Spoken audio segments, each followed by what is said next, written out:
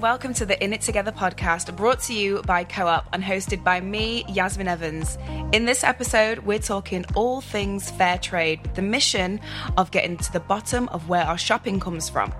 Joining me are food writer Tess Ward, speaker, chef and author of The Naked Diet and a fair trade ambassador, and Emily Pierce, fair trade officer at Co-op, who's responsible for supporting the delivery and development of the Co-op fair trade strategy. Thank you so much for joining me today. Thank you for having us. Yeah, great to be here. I wanted to ask the question, if I could ask you, Emily, first, what is fair trade? It might sound simple, but maybe some of us need to kind of like really understand that term. Yeah, sure. And I completely understand. It's such a confusing landscape sometimes for customers to really understand, how to shop and what this means. So really, fair trade is more than a logo. You might be familiar with the blue and green or black and white logo that you can see on products of coffee or tea or other products. But it's actually much more than that. It's a movement for trade justice. And through the fair trade standards, the fair trade minimum price, the social premium, producer voice and campaigners, it's a movement that delivers a unique proposition to raise awareness of the impact of global trade on producers around the world and the real need that there is to have a fairer system that ensures that the people who create the products that we love have a just and fair livelihood. Yeah. And Tess, what does the term fair trade mean to you personally? As Emily said, fair trade, it's a structured organisation orientating around supporting smaller cooperatives of cooperatives in various areas from, Africa to South America, all over the world, basically, producing products from bananas, coffee, chocolate, you name it, and making sure that these people who are growing the products, the people working over the land, are being financially appreciated enough and paid at least a living standard wage so that they can survive in their industries. And I've always been really interested in where kind of food comes from. And for me, in terms of the personal interest in fair trade and things like this, we have a very high standard, obviously, in the West of the type of food that we buy and sell and trade and whatever. And this high standard is also for people who work in coffee and chocolate and come from perhaps a less fortunate support system. So they don't have countries that will provide them with those kinds of benefits or any sort of remuneration if their crops fail.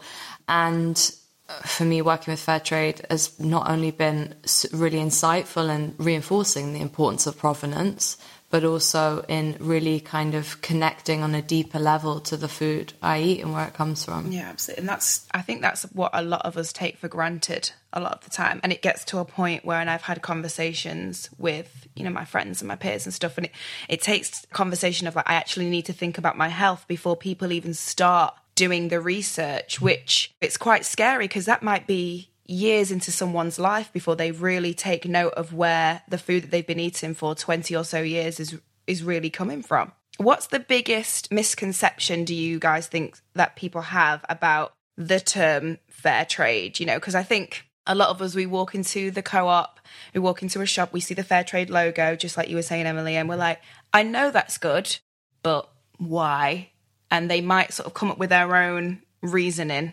What's the biggest misconception, do you think? In my personal opinion, I think, and as a consumer myself, and I've worked in ethics for over a decade now, there are so many different claims that a product might have. And so as a consumer, It can be really confusing. You might see something else and think these are all kind of standards that mean the same thing. But from our point of view, and Co-op has been pioneering fair trade since it began in 1994, we know, because we've spoken to producers themselves, that fair trade is the movement that does the most for them, because it's around empowering those producers and addressing that injustice in the global supply chain. Because it's a really sad fact that we, as has been said here, are fortunate and enjoy a lifestyle and standards of living and governance that people around the world who create the food or at the bottom of supply chains don't enjoy. and don't have the same protections that we do. And certifications like Fairtrade exist to try and take responsibility and put that justice back into the supply chain. And I think what's really fundamental to know about the fair trade system is that it is really delivering a unique proposition because it's ensuring that farmers get a sustainable income for their crops. It's a safeguard in case the global market price drops below a sustainable level. And I think it's a really interesting point you made there about health because, you know, we're in a really unique situation right now, a global pandemic, and we're thinking a lot about health, but we're also thinking a lot about the economy. But what's really important to remember, and we're thinking about key workers and we're thinking about people who work in food factories differently and out in the farms differently. But if we consider key workers around the world, there are people working in small-scale farming who don't have the kinds of protections that we do, and they deserve dignity, they deserve a fair wage, they deserve a fair price just as much as we do. And so for me, it's remembering that Fairtrade is the gold standard of ethical certifications. And how do brands ensure safe working conditions? You know, where does it start? I mean, I can only answer this question based on experience of kind of what I've seen in coffee and cocoa plantations. So I'm sure Emily can answer it better than I can. But ensuring a standard of quality is obviously the responsibility of the cooperative. But I think Fairtrade helps support the cooperative as a whole and make sure that within that they have kind of what they need, I suppose is fair to say. But going back to what we said just before about health and then the ethical standard, the one thing that I constantly am aware of is the zeitgeisty nature of new labels. So like there are so many from, you know, gluten-free to vegan, whatever. These are kind of lifestyle choices and diets that people adopt. These are about an individual choice of the consumer at the end of the supply chain, whereas Fairtrade is about the entire opposite. It's about the producer at the beginning of the supply chain and is about looking after them. And I think the point where people kind of go into a supermarket and they maybe make the choice to buy the brand that they trust is about brand loyalty over awareness and enough information about what Fairtrade is about, which makes them make that decision, because the quality of fair trade products, and I can say this with absolute honesty, is far and above better as products to their kind of counterparts. And the price is not that different. So like to me, it just seems insane that people don't. Do you know what I mean? I had this conversation today about having loyalty to brands. I was talking about supermarkets sort of like changing the name of things, and we were like, it tastes the same, you know, from all these different places. And I think we are so programmed, you know, if we've been eating a certain cereal since we were a kid and we're like, right, well, that's the cereal that we're always going to have. And it really makes me laugh. And I'm going off what you've just said, Tess, is more often than not, people say, oh, there's nothing better than having my mum's homemade cooking, or, you know, oh gosh, I grew my own lettuce, etc., etc. But when it comes to sort of some people's day-to-day shopping, they're not really looking for, like you say, the ones that taste better, the ones that are, this is going to sound corny, but honestly, it's like the love is poured into it because people, that's their soul that's gone into the cocoa beans, the bananas, etc. And I mean, paying a little bit more for a bit of loving is great. Yeah, that's a really, really good point. And I think it's all about awareness at the end of the day, because nobody wants to buy something that was made exploiting someone else. No. And I think what you can really see is that there is such a loyal base, and our customers are so loyal to fair trade, which is why we're privileged here to champion it 25 years on.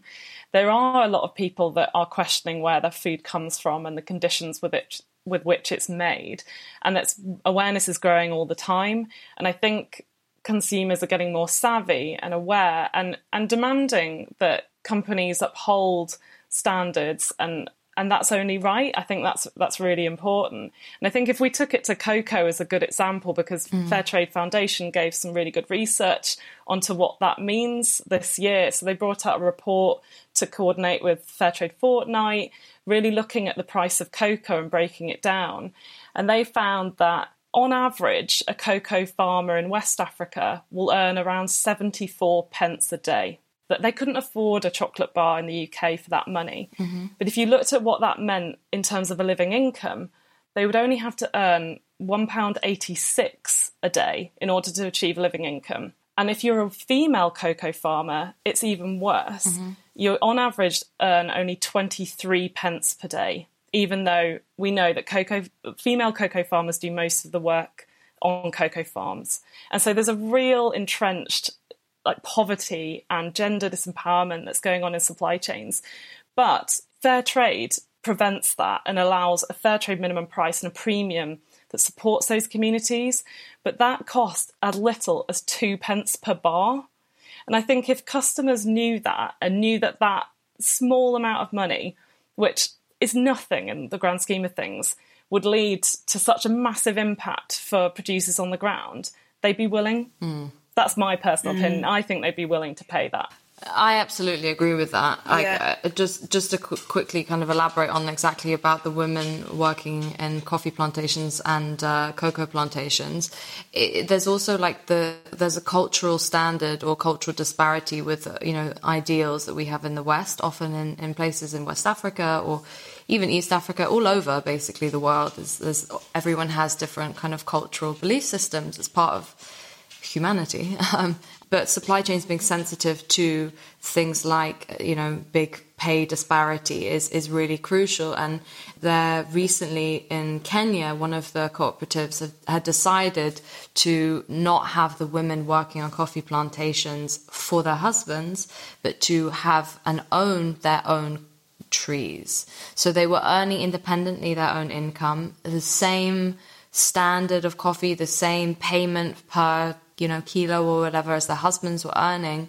And a lot of the social problems that were coming previously to this, where the husbands would take the money and they'd go into Kisumu, the local town, and spend it freely, and their children wouldn't be able to go to school or they wouldn't be able to buy food, this problem dissolved. And there wasn't marital issues like there were before because the women were able to earn the money for the children and the husbands didn't have to, they could be, slightly less responsible without the backswing. So this incentivizing came from fair trade, and then also the cooperatives, being able to see where they needed to make changes. And I think those sorts of initiatives are super important and powerful. And it's really hard if you are how do you know about the social problems in East Africa unless you're kind of reading about it somewhere or reading studies or papers? You can't. So you have to rely on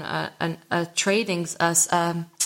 supply standard like fair trade in order to ensure that the welfare for people, not us, but for other people is met.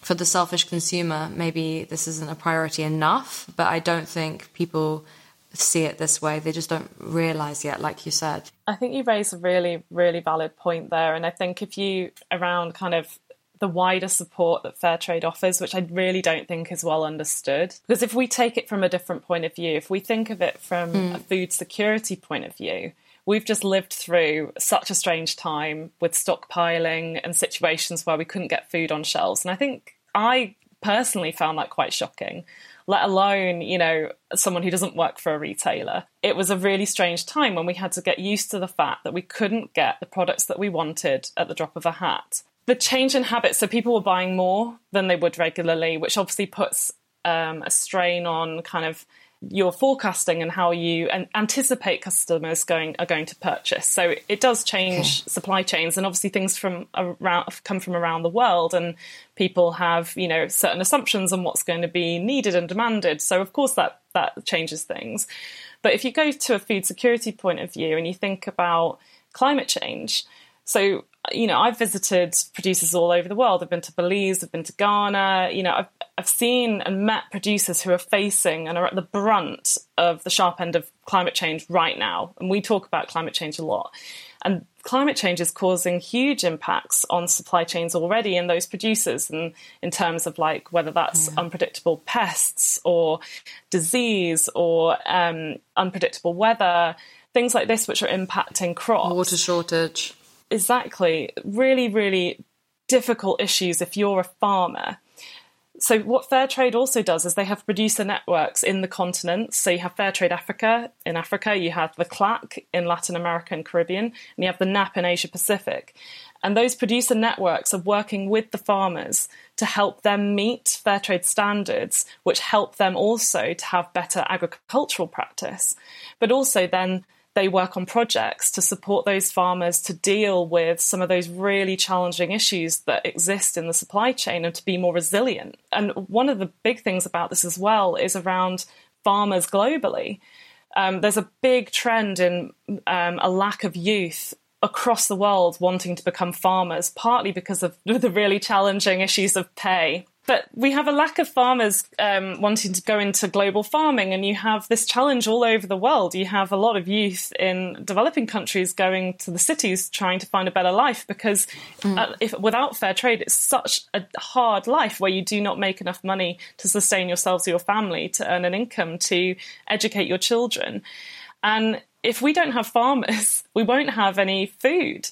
So there's a lot of things here about also bringing dignity and respect into how people are treated in the supply chain and empowering those people to have a fairer place within the system, which is just so important. And that's what Fairtrade really provides.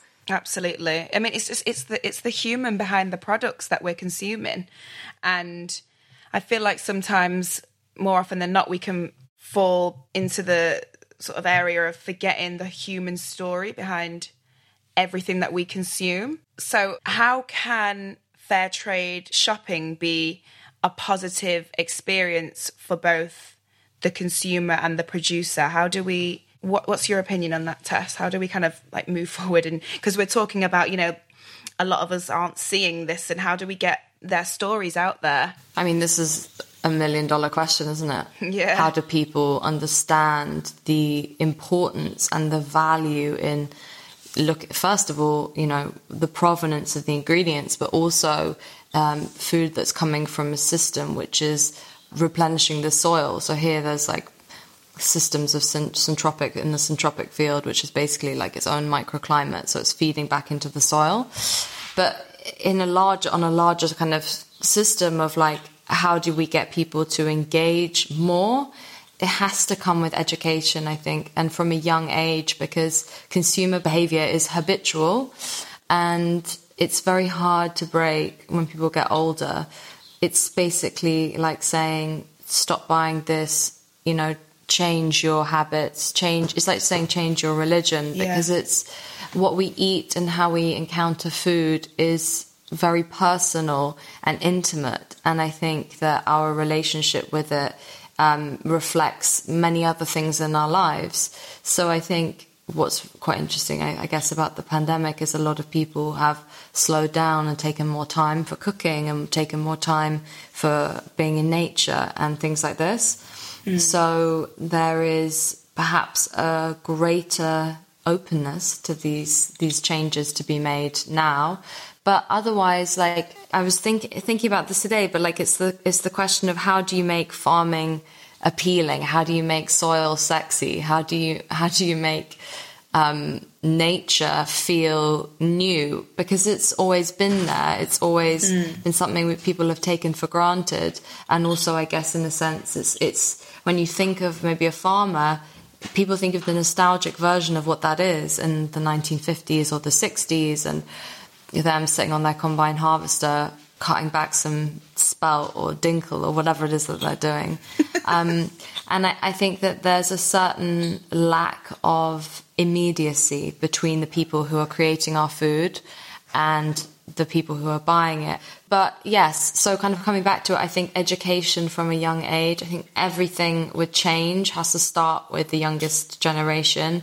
And I think that food economics would be great to come back in schools, not just teaching kids how to cook, but also teaching them about the earth, the land, nature, things like this. And that leads to having your own produce at home, which I feel like people don't do as often because I think they need to have acres of land. Yeah, you don't. I mean, you can grow things really, really easily. Things like courgettes grow in abundance. So, I mean, yeah, all of this is part, like, fair trade specifically, I think, is one of, if anyone's looking for like an entry point into, not even an entry point, but it's like really like, I need to do better. I need to, you know, focus more on like food. Like fair trade is the perfect place to research, start, look, support, because it's not elitist like other things are. Like organic food can be, it's more expensive. Good farmers work's more expensive. I understand all of this, and it's not necessarily available for all, but fair trade products are well priced. They're just thoughtful of the producer. Exactly. So, sorry, I've ranted on a lot. No, that not at all. And if you need an example, go to your local co-op. Yeah, great, amazing Earl Grey tea, etc. Oh yes, 100% fair trade. Emily, can you talk about the process of getting fair trade products onto our shelves and how that works? Sure. Yeah, I think it's really important to remember that fair trade is an independently audited system, and there's an incredible amount of trust in this system, and that's part of its real proof point of why it's in our view the leading ethical mark. So they have independent standards that all producers need to meet, and everyone involved in the supply chain also needs to meet really strict fair trade standards, which means you can absolutely trust if it says fair trade on pack. Every product has to be approved and labelled by the Fair Trade Foundation to ensure that it's licensed to be on shelf. So there's a level of credibility and independent assurance that the fair trade system provides, and that's something that we know that customers really trust. And so in terms of how products get onto shelf, it depends on obviously what type of supply chain you're thinking about. Where we come from with Co-op, we have 7 core commitments, where categories where we would say we absolutely support this is the heart of our fair trade strategy. So 100% of our tea, our coffee, our bananas, our chocolate, our bagged sugar, and our African roses are fair trade. And we're also the world's biggest seller of fair trade wine. And in addition, all of the cocoa that's used as an ingredient in our products is sourced on fair trade terms, and all of the bananas and the tea and the coffee that's used as an ingredient, we also ensure that fair trade producers benefit. So if you come into a co-op, you can very quickly choose fair trade products because we've gone for that approach. We've just switched entire categories to fair trade, so customers don't actually have a choice. You will always be purchasing fair trade. Love that. but that's because we think it's the right thing to do. We have a responsibility. We're a cooperative. And I think what's really important to remember about fair trade as well is when fair trade producers want to become fair trade and enter the system, they're often small-scale farmers. And to ensure that they can do so, they form a cooperative to make them stronger, to allow them to be certified as a group, which allows them to help each other and to organise more effectively and to be more empowered in the global system. So it's a fantastic way that we are the world's oldest consumer cooperative, and this is a fantastic way that we can support co-ops worldwide to flourish as, you know, an alternative business model that really puts people at the heart of what they do.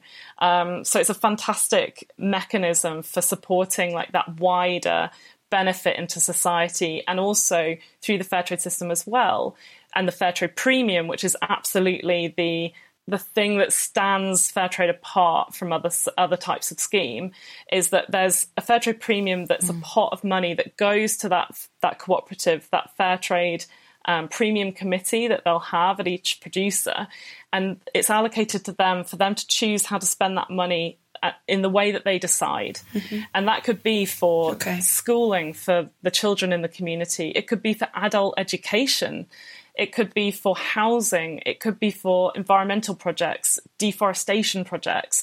And it's really trying to target those and have a wider ripple effect in that community to tackle poverty, to raise the whole community's livelihoods up.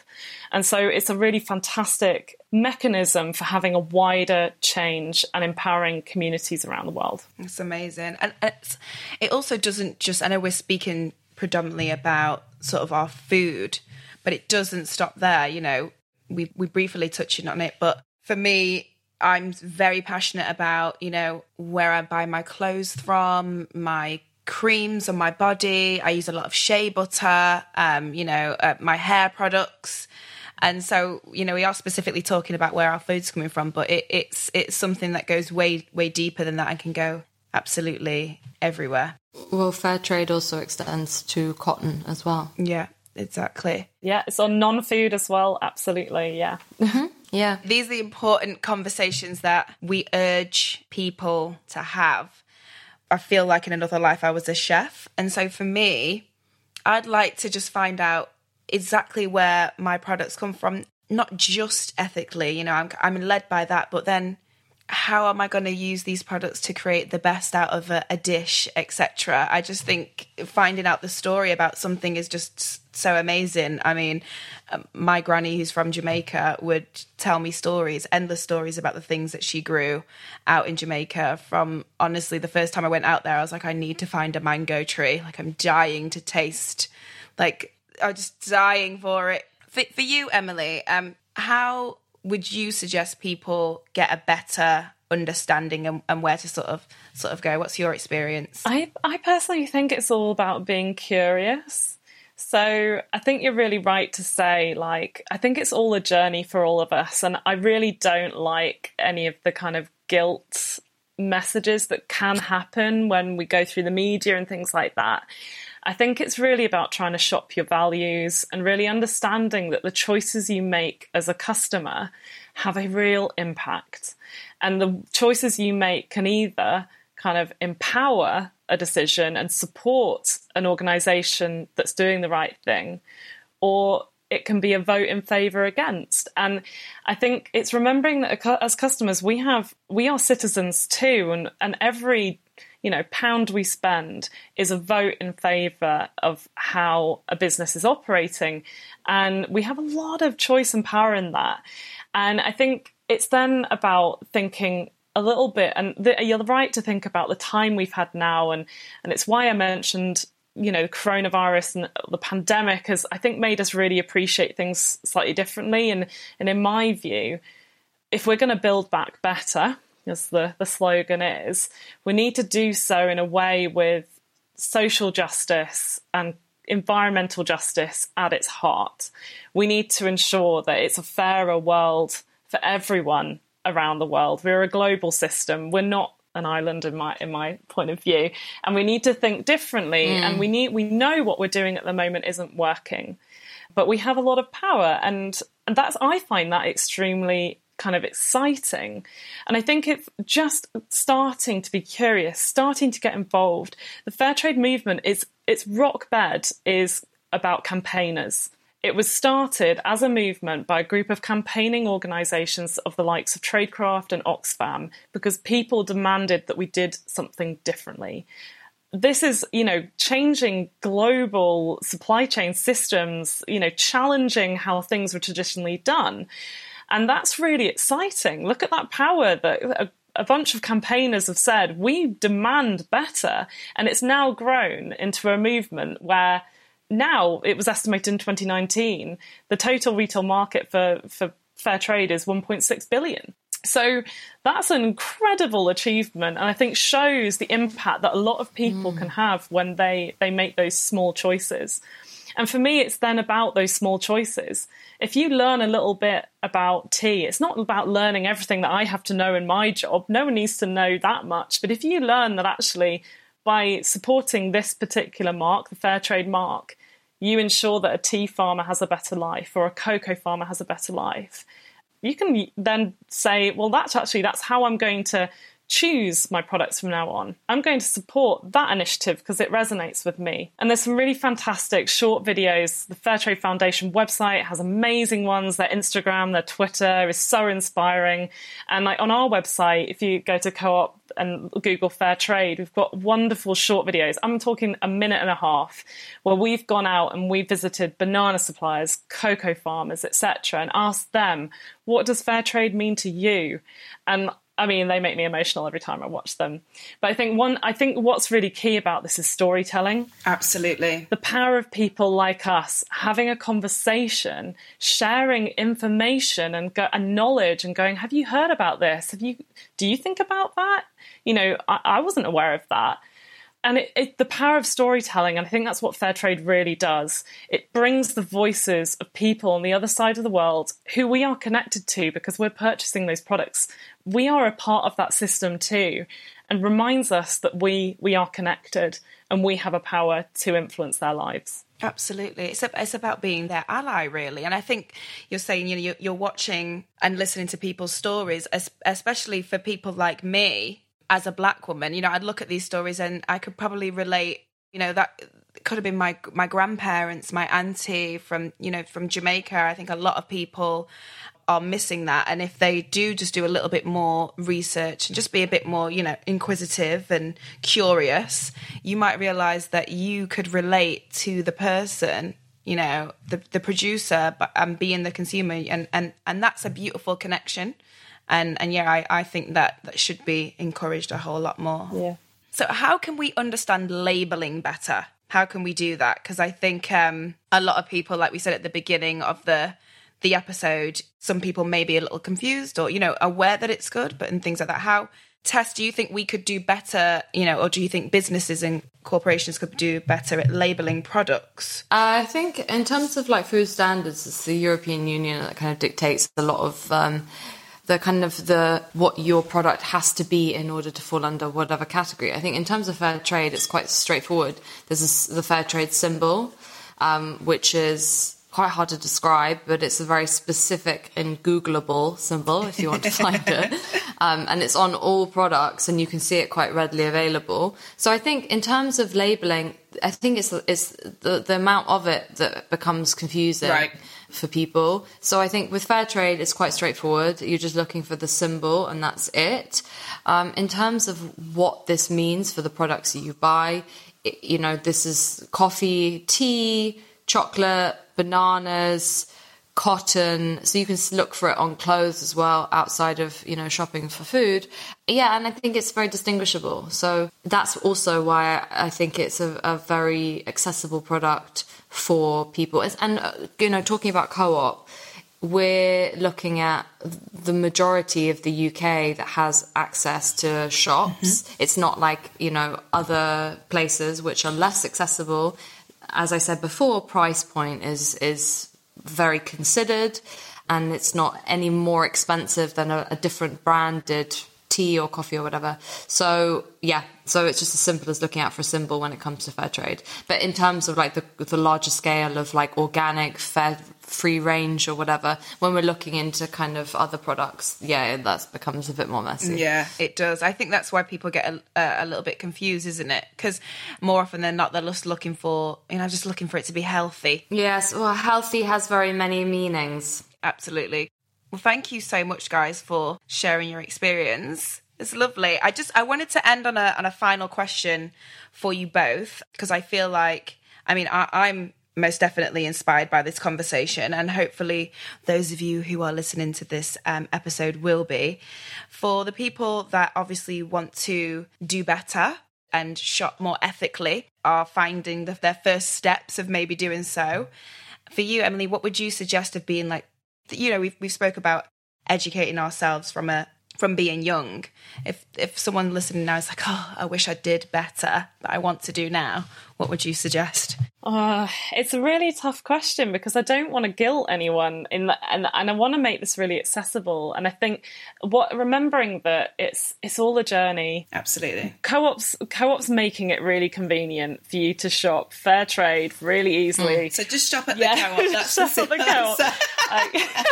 I have to say that obviously we're doing our best to try and make it really convenient and really accessible. We have small stores all over the UK, and fair trade products are prevalent throughout our stores. I think it's really, again, like I said, it's about being curious. I think if we've been taught anything by what's been going on this year that none of us could have, foreseen, is how connected we are to the world. how, interconnected, whether that be the environment, whether that be people. And we are very reliant on people across the world. And that's because of global supply chains. And I didn't always work in the food industry. I used to work in the fashion industry, but I find it absolutely fascinating learning about the pride, the attention, the care that goes into ensuring that, the product you choose on shelf ends up as you should expect it. And I think no one wants to spend their hard-earned money choosing something that supports exploitation. I know that most people want to do the right thing with how they choose to shop. And so just spend a little bit of time. If you're on social media, follow the Co-op, follow Fairtrade Foundation, start to just dip your toe in the water and learn a little bit more about it. Watch a short video. Talk to a friend about it, get involved with Fairtrade Fortnight. You can do kind of like celebratory activities. It's in February and March every year. There's amazing ways that everyone can get involved. But also remember that every time you choose a Fairtrade product, you are choosing to change the life of someone else and a whole community. And those small changes that we all make have they weigh up to a much bigger change. So I just encourage people to get curious.